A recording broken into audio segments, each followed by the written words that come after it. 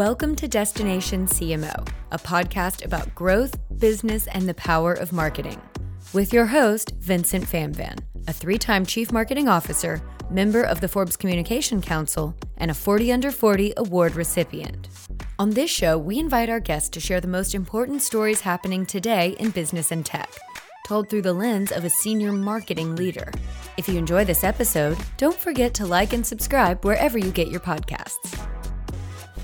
Our guest today is Cristine Kao, CMO at ABC Fitness Solutions. She's actually going to talk about the rebrand of the company and what led to that. Cristine has over 20 years of experience in the health sector, and she's passionate about helping companies and communities create healthier lives using information technology. Previously, Cristine held sales, operations, marketing roles at places like CareerStream Health and even GE Healthcare, where she helped launch award-winning products and create global brands. And I'm so excited to be able to welcome our guest today. Cristine, thanks for joining us. Hey, good to be here, Vincent. Thanks for the invite. Yeah, absolutely. This is a conversation I've been looking forward to for quite a bit of time now. One of the ways that I always love to kick off these episodes is, many of us growing up, when you grow up and you're like in middle school, nobody grows up and goes, oh, when I grow up, I want to be a marketer. Or at least I haven't met anybody who said that yet. So what was that for you? If I would have asked you as a child, where did you think your career was going to go? Oh my gosh, you would laugh at the story, actually. Growing up in a country like Taiwan, and we immigrated to a country like Canada, I always wanted to be a teacher, actually. I always respected that role of an educator and what they bring to the child's lives. And I was like, outside of my parents, I know I sounds like a teacher's pet, but that was always somebody I respected. And one day I told my parents about my aspirations, and my dad, and who till this day still denies that he ever said this, was that, he's like, that's a lot of pressure to be a teacher, because if you make a mistake, you could ruin a whole generation of children. Wow. And so you can imagine. A 13-year-old Cristine pivoted really quickly. I think also because growing up in a Chinese household, my parents was really trying to influence me to take on a role of a medical field, like a doctor or something. Yep. So when I started to pursue a career in a school of science and part engineering, they got really excited. But coming out of university, I finally found my place. Really, it was actually healthcare, but finding ability to do something greater than just making money early on in my career, so it kind of steered me towards this marketing or sales, client-facing, market-facing type of roles. Throughout the pandemic, and we'll talk a little bit more about kind of how the pandemic has changed industries and work balance and the ways that even companies market. But as you go out and you evaluate kind of different industries, and if for somebody right now potentially taking a look at maybe they were in an industry that used to have some tailwinds and now has some headwinds with kind of economic fear coming up, what advice would you give to folks, and kind of what should folks think about if they want to make an entry into healthcare? Yeah, I definitely would recommend finding something you love, right? Finding something in your personal life that you enjoy and finding a thread in your career. Again, I was really blessed and lucky early on, having graduated with a science degree. I knew I didn't want to be a doctor. I knew I didn't want to work in a lab or even to be a pharmaceutical industry. GE Healthcare came up actually as an opportunity after having exposure working with IT departments in hospitals. And I recognized right away that, man, there's so much we can improve from a patient's perspective when you can improve workflow, communication, processes to just drive better outcome. And so that right away I latched onto. And so ever since, I've been in the healthcare and wellness industry for the last 20 some years. And so find that passion early, find something that you find your purpose in, I guess, is important. And so I would say, long story short, if somebody's moving into healthcare, the reality is the definition of healthcare has broadened over the last, especially after the pandemic. And so there's something good for everyone. And so find your passion, find your purpose. I love that advice, because in the absence of doing personal reflection on that you're going to find yourself in your career just maximizing shareholder value. And obviously, like any organization, whether it's a nonprofit organization or whatnot, you're going to be focused on different constituents, whether that's employee satisfaction, customer satisfaction, or shareholder value. But if your sole purpose is to drive shareholder value, it's really hard to not burn out and to make that something that's sustainable and something that you get excited to wake up every single day about. 100%. Yeah. Find your purpose so you wake up every day, right? So that you're not thinking I'm just here burning through the day and end my day at 5 o'clock. I mean, that's not how it works anymore. Totally. And the healthcare organization that I'm a part of right now, Thrive Health Tech, like has a mission and a purpose to be able to serve elderly patients and to make technology and mobile devices easier for them. And, I really, when I got the pitch on what the company is doing, like I started thinking about my parents and the type of impact that this product, this service can make on their lives to help make technology easier for them, to make healthcare more accessible to them, and to really like bring them into like this telemedicine age. And I think as you are interviewing employers, and I'm using that verbiage very specifically, as you as a candidate are interviewing employers, I really think those are the things that people should think about as they're making their next career move. Absolutely. And, and the industry that we play in, and I've also found now, I'm now with a third PE-backed company, and every private equity firm has their own philosophy as well. And so I think that's just as important, right? If you're considering a VC-backed or PE-backed type environment, that's a very valid question about whether or not the PE firm believes in the same mission and value and willing to support that, because that ultimately drives a lot of the operational mechanism throughout the entire company and ultimately could drive the culture as well. Yeah, absolutely. Yeah. So let's talk a little bit about, we're kind of in the state right now where economists have said, over 50% of economists see that in 2023 that there's likely going to be a recession, but obviously recessions historically, that economists have been actually very bad at identifying a recession until after it's already occurred. What are the types of things that you think senior marketers should be thinking about as they put together budgets, as they take a look at initiatives, and as they kind of plan out for this just uncertain future? Yeah. Well, and having, I guess, one pandemic under our belt, hopefully just one in our lifetime. That's right. And hopefully just one in our lifetime. I think silver lining coming out of the pandemic as a marketer, just as a leader, really reminds you the importance of having your risk mitigation plan and analysis in play, and just be transparent about those assumptions across the board with your peers and your leadership team. Some things that we think about, like just perfect example, obviously fitness and wellness industry that ABC Fitness serves. Traditionally speaking, gym memberships is one of the first things people give up in a time of recession. However, analysis by banks and investment firms and whatnot, we have done also our own primary market research, have indicated coming out of the pandemic, folks are actually putting their wellness and fitness above a lot of other things. And so the price sensitivity, as well as the elasticity of wanting to spend money on fitness, we're quite optimistic at this point. And so turning that around to any marketer out there who's thinking about planning ahead. So always have your data, right? Primary market research if you can. If not, talk to different investment or analysts within the industry, and then always have a risk mitigation plan in process. So we literally just completed our budget process. Again, we have optimistic outlook based on what we're seeing macroeconomic wise, and also sort of the sentiments that's out there. And our clients feels that as well. But we also do have plan B in place if we need it. Yeah, I think that's a really good point in terms of, regardless of the industry, whether it's fitness, whether it's healthcare, or whether it's a different industry, what I'm hearing from you is taking a look at kind of like past trends, whether that's if you have data for your existing company between 2008 and 2011, understanding exactly what happened there. Obviously, there is 2020 and everything between March of 2020 and November-ish of 2020. That's a good data set to look at as well, because what you would expect to happen on the surface isn't always the case. One of the things that I think is super interesting is there's a theory that's called the lipstick effect during recessions, where people might be canceling larger vacations, but they've actually have found, and the lipstick effect kind of came from like small indulgences, whether you think of those as getting a facial, or whether you think of it as maybe getting a blowout for your hair. as like a small indulgence that you take instead of doing a vacation. And that's something that wouldn't have been really intuitive to me unless I actually went and took a look at what the analysts were saying and kind of like past data that was available.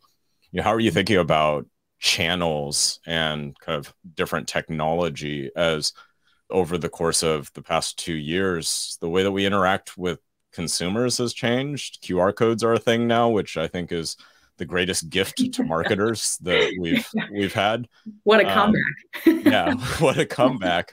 The Western world is now using QR codes, just like 1/3 of our world had been using the entire time. But even B2B, though, the way that we're interacting in terms of business travel, conferences has changed as well. What are the trends that you're looking to in the new year? Wow. And by the way, maybe WhatsApp is next for something North American market would adopt, right? As the rest of the world. The couple of things that comes to mind, so when we're thinking about planning for next year, especially, a couple of things. Number one, in real life type of in-person event, definitely making a comeback. And we're seeing that not only from a planning perspective within the industry, but also demand for it as well. And so that is something that we're intentional about. And it's often one of the most expensive channels that a marketer can invest in. So we're very intentional about looking at the historical ROI in terms of the makeup of is it strictly just showing up? Because that's also not enough anymore. And where that in-person engagement, how we continue to amplify that in a virtual space, effectively creating content from an in-person event and amplify that on demand or just sort of a virtual environment at the same time, that certainly will be something we're going to continue to invest in. The other element, we were just talking about this, we're at a quite interesting intersect as ABC. We have this idea of this B2B to C intersect because we serve clients that serve 25 million members around the world. And their behaviors and their ways of transacting, their ways of buying ultimately influences our health of our company and revenue as such. And so we often do take more consumer B2C centric environment and try to apply it in B2B. For example, we started to incorporate intent data in our digital pay as we're trying to figure out, are there behaviors and are there patterns that we could take advantage of that we can incorporate into our, what we call the dark funnel. I'm a fan of Sixth Sense, to give them a shout out there, and trying to figure out how that can help us prioritize where we want to spend and also align with our sales team to be able to invest the right amount of outreach effort to maybe even, again, more dedicated, more targeted campaigns, if you will. So those two, like obviously everything else, business as usual, we have to continue to do that, social, SEO, SEM, organic, everything. But those two, we're keeping a very close eye on and actually continue to invest more in because we believe those two will be very profitable for us next year. Yeah, I really heard like 3 trends that you identified in there. The first one being, how do you bridge in-person, face-to-face physical events and bring that into a digital world so there's a digital component to it that can be virtual? Second one that I heard is really about like recycling content. Maybe recycling is not the right word, but how do you take that physical event that you have, and maybe it's video, maybe it's audio, maybe it's just content that's coming out there and in the way that it's being shared in social. How do you give that a kind of a second and third and fourth life? Yeah. And then the fourth one is really, how do you take that content and get it directly to the person at the right buying stage? Yes. As opposed to kind of the shotgun approach from the past where you might hit 50,000 contacts with the same message.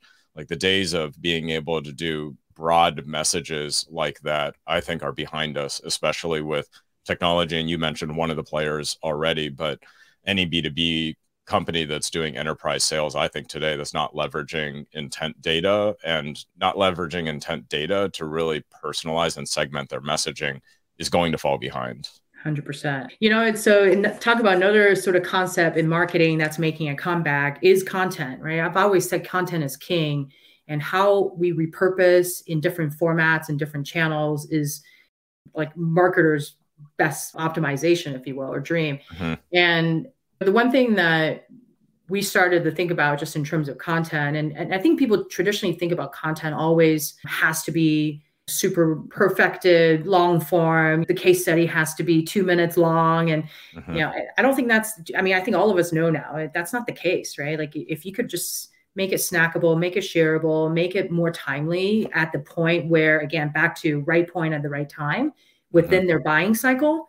I mean, that's heaven, right? And that's the utopia that I think all of us marketers are trying to achieve. And if we can get there, you start with the right content strategy, both organic and paid. I mean, you absolutely can get more out of every dollar you invest in.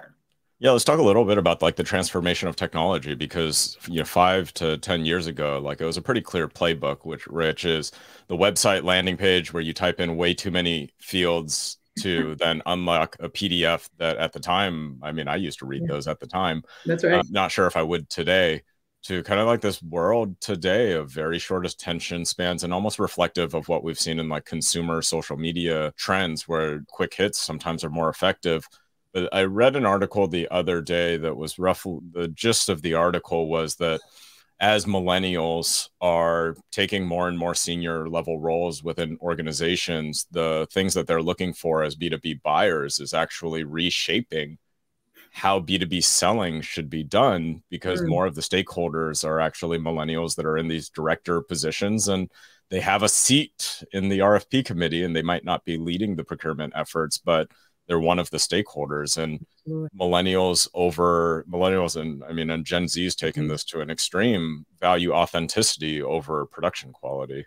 Yeah, absolutely. This comes back to, I know everybody think of branding as such an abstract concept a lot of times, but those who've done marketing a long time, I mean, branding at the end of the day is an outward expression of your archetype in your mission and value. And so I think part of our marketer role now moving forward is just have to be more better storytellers. Like, how do we authentically express ourselves in every form that we participate in? So, I mean, if you really want to get people's attention, or if you really want to connect with your audience, you just have to invest in that. Like, first you got to know who yourself is, obviously, but then really spend the time creating those type of, engagements. I think what's tough for marketers is kind of letting go of control. In the past, like you had control over the exact PDF, the exact font, the exact color, the exact image, the exact word, is it 2 spaces after a period, or is it 1? Code, yes. Yeah, like everything is like tightly within your control. And what's challenging now, and let's kind of talk about collaboration with sales teams a little bit. What's challenging now is that, in my opinion, the companies that are doing the best at B2B selling today, the marketing team has provided a framework to really let individuals on the sales team shine. And I think the thought of letting an account executive go live on LinkedIn remember when in stories was a thing for like half a second? Yeah, that's right. The idea of that being your brand floating out there was scary. Yeah. Was scary. Absolutely. I mean, I remember also when we've all first started, there was a policy that if you want to post anything publicly, you have to make sure you go through your marketing department, right? Or having some kind of approval process. I mean, that's unheard of nowadays. So maybe I'm biased. I mean, I started my career in sales. And so I've always approached marketing as it's a symbiotic relationship where marketing and content should give me 80% at least what I need, and then be able to customize that and be able to present that to my clients or whoever I'm talking to. And so that's been an approach I've always taken since I moved over into marketing. And to your point, that's exactly it. You have to provide a framework, a playbook, if you will, that a salesperson can easily just modify and take and be able to be authentic to themselves and also be efficient and effective in front of a prospect. One of the things that I think about the evolution of, you think about technology changing the interaction. I remember the sales outreach type of technology that came out 6-7 years ago, or even another Canadian company called Vidyard that came out. Shout out to Vidyard. Yep. Those are the type of technology that truly empower a salesperson to basically create whatever they wanted, and they was out there. And so when you think about how you work with sales team, this idea of inbound and outbound, it has to be consistent. It has to be coordinated. And so we instituted something this year because of that. We introduced the idea of like, we need to have a production schedule shared with the sales team. So they know a month in advance what content is coming. And then the biweekly conversation that happens becomes, okay, well, how do you pivot this content to what you need? How would you reuse it? One of my content marketer actually also helped craft the email sometimes that goes out and vice versa, right? So this type of partnership, I think, is absolutely critical, especially in B2B sales moving forward, where unless you're in a pure PLG world where there's no sales assistance at all, let's face it, a lead can only take so far. It's always going to be that sales counterpart that's going to take it to the finish line. So it's in our best interest as marketers to give them all the tools and the framework that the sales team needs. Yeah, I completely agree with that. And that's what's separating companies that are doing it really well today, and quite frankly, the companies that will be left behind. And the companies that are left behind are not going to die right away, but they will see challenges over time, quarter over quarter, month over month, as it becomes harder and harder to sustain the level of growth that they've seen in the past. Yeah, when you take a look at, you mentioned StreamYard as a technology or Vidyard as a technology, and anybody who hasn't used Vidyard today, it's kind of synonymous. Vidyard was one of the OGs, one of the originals, but it's synonymous with if you've heard somebody say, let's record a Loom, or inside Slack, there's a feature where you can record a short video and be able to share it with somebody else. But one of the last B2B companies that I was working at, our tech stack, and wow, this is turning into a really great like technology. None of these companies that I've mentioned or Cristine have mentioned are sponsors of this show. That's right. Yeah. They're welcome. If you want to, you are welcome to be a sponsor of the show. Right. Just leave a comment in the comments wherever you're watching this. But the tech stack that we used was CRM is interchangeable. It could be CRM, it could be Salesforce, it could be HubSpot, it could be whoever. But on top, kind of layered into that, some type of intent tool, some type of website identity tool like a Clearbit, or Clearbit tied into another tool. But we were using Drift, and with Drift, sales teams were recording messages that were going out via email. The lead would click on it, they would be able to watch the video, and they literally would be able to chat with the account executive on the side of the video, and the account executive would get a push notification as soon as the lead opened their video and started watching the video. Like, that is, when you live in the age of like, let's schedule a meeting in a week or 2 weeks or after the holiday, versus like, what's your question right now? And let's answer your question right now. Yeah. That's just and such especially a completely different way of selling. And you talked about earlier, the idea of millennials and Gen Zs are now, if not one of the primary buyers, but certainly a stakeholder. That's exactly it. But that's the type of instant engagement and gratification that they come to expect every other part of their life. So why not in B2B buying? And so you're absolutely right. I mean, this like traditional SDR type of measurement of time to first contact, it's no longer in minutes. It has to be in seconds. Right. Because you're trying to capture that moment of indulgence, moment of intent, and trying to convert. And so when I think about technology, it's one of the things I always think about is like, there's definitely technology that you need to run marketing. And then there's also like a CRM or like you said, like a HubSpot or Salesforce. But then there's also technology you need to just like actually do marketing. And that has become blurred with sales technology as well, because that's all part of the communication journey. Yeah, I completely agree. And this all goes back to kind of where we started this episode, which is, what's your plan A, what's your plan B, and what are the investments that you need to make?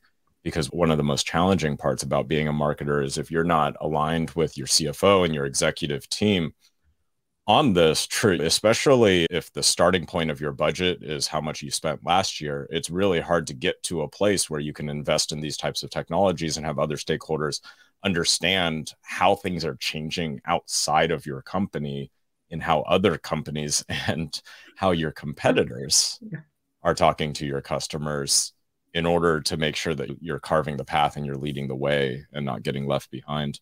Cristine, kind of one question to wrap up this episode with, which is, for somebody who has aspirations to grow in their marketing career, to have a seat at the table, whether that's a CMO role or a head of marketing type of role, like, what advice would you give to that person today? And what are the things that they can do today to help prepare for that?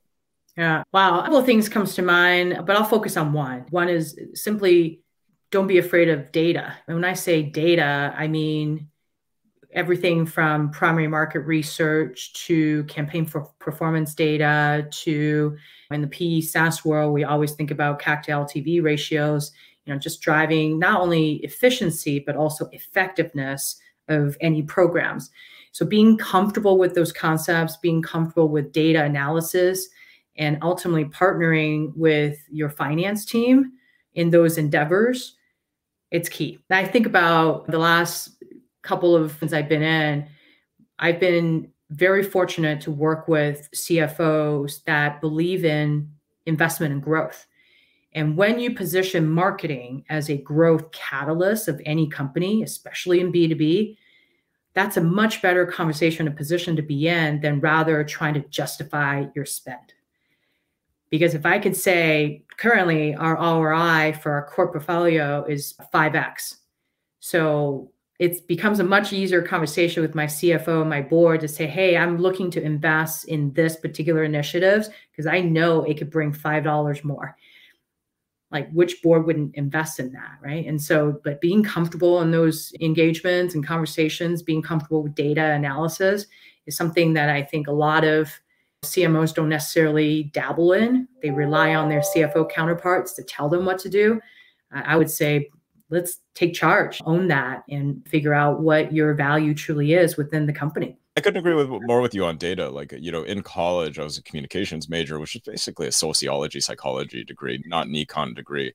No. And so spreadsheets were something I had to get comfortable with at some point. And I think everybody, if you haven't had the point in your career where you Google how to do a pivot table, you're going to have it soon if you want to be a marketer in the next 10 years, because I think that's a requirement now. And even some of my mid-level roles, the job descriptions literally say SQL is a plus.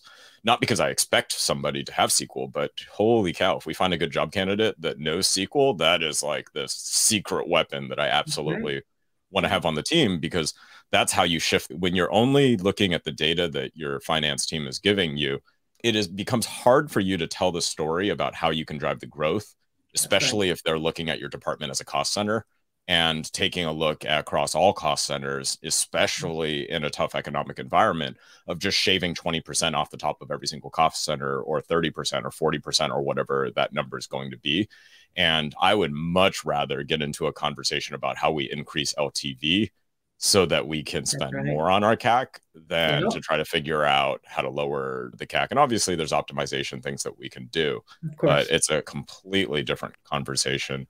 Cristine, thanks so much for joining us on this episode. For somebody who wants to follow you, learn more about you, where should they go? Follow me on LinkedIn. I mean, that's actually where I'm most active in, I would say, out of all the different social platforms out there. So please do follow, send me a note. Love to hear from you. Awesome. Cristine, thank you so much again. It's been a pleasure. We have your LinkedIn URL up on the screen here, wherever you're watching this. Subscribe to this episode, follow Cristine on LinkedIn. Feel free to reach out to connect if you have a follow-up question. And everybody have a great day. Thanks. This has been Destination CMO, hosted by Vincent Famvan. Because marketing careers are often highly specialized and rarely linear, Destination CMO invites senior marketers to share stories and insights from their professional journey. If you liked this episode, join the community by following us on social media. We have links to all our platforms in the show notes. And join us next time for the most important stories in business and tech, explained through the lens of a senior marketer. Thanks for listening to Destination CMO. This podcast is produced by Caroline Pickens and the team at Fresh Picked Studio. For more information, go to freshpickedstudio.com.